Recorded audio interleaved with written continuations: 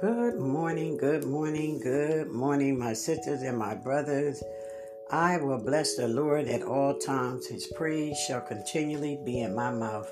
It's your girl, Sister Linda Hunter, back to share another encouraging word of God to start your day.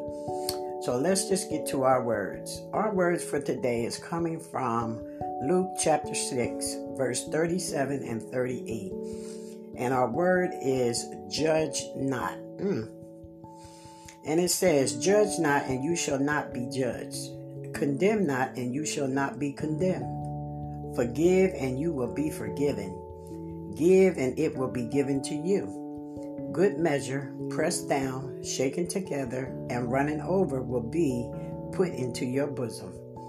For with the same measure that you use, it will be measured back to you.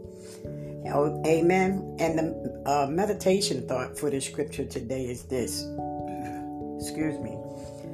Fewer sayings of our Lord are better known or more often quoted than the first part of these verses, yet they are often misunderstood.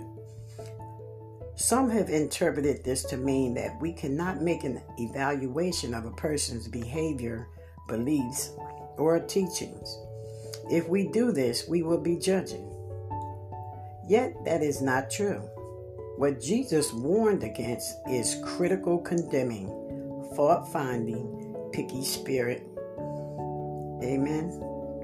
Further, Jesus warned against criticizing others for the same faults that we have.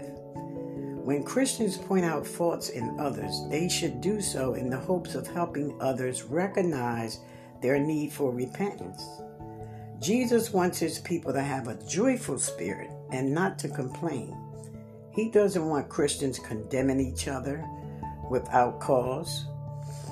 If we do need to point out someone's sin, we need to first make sure we are free from the sin ourselves and seek only spiritual restoration for this individual.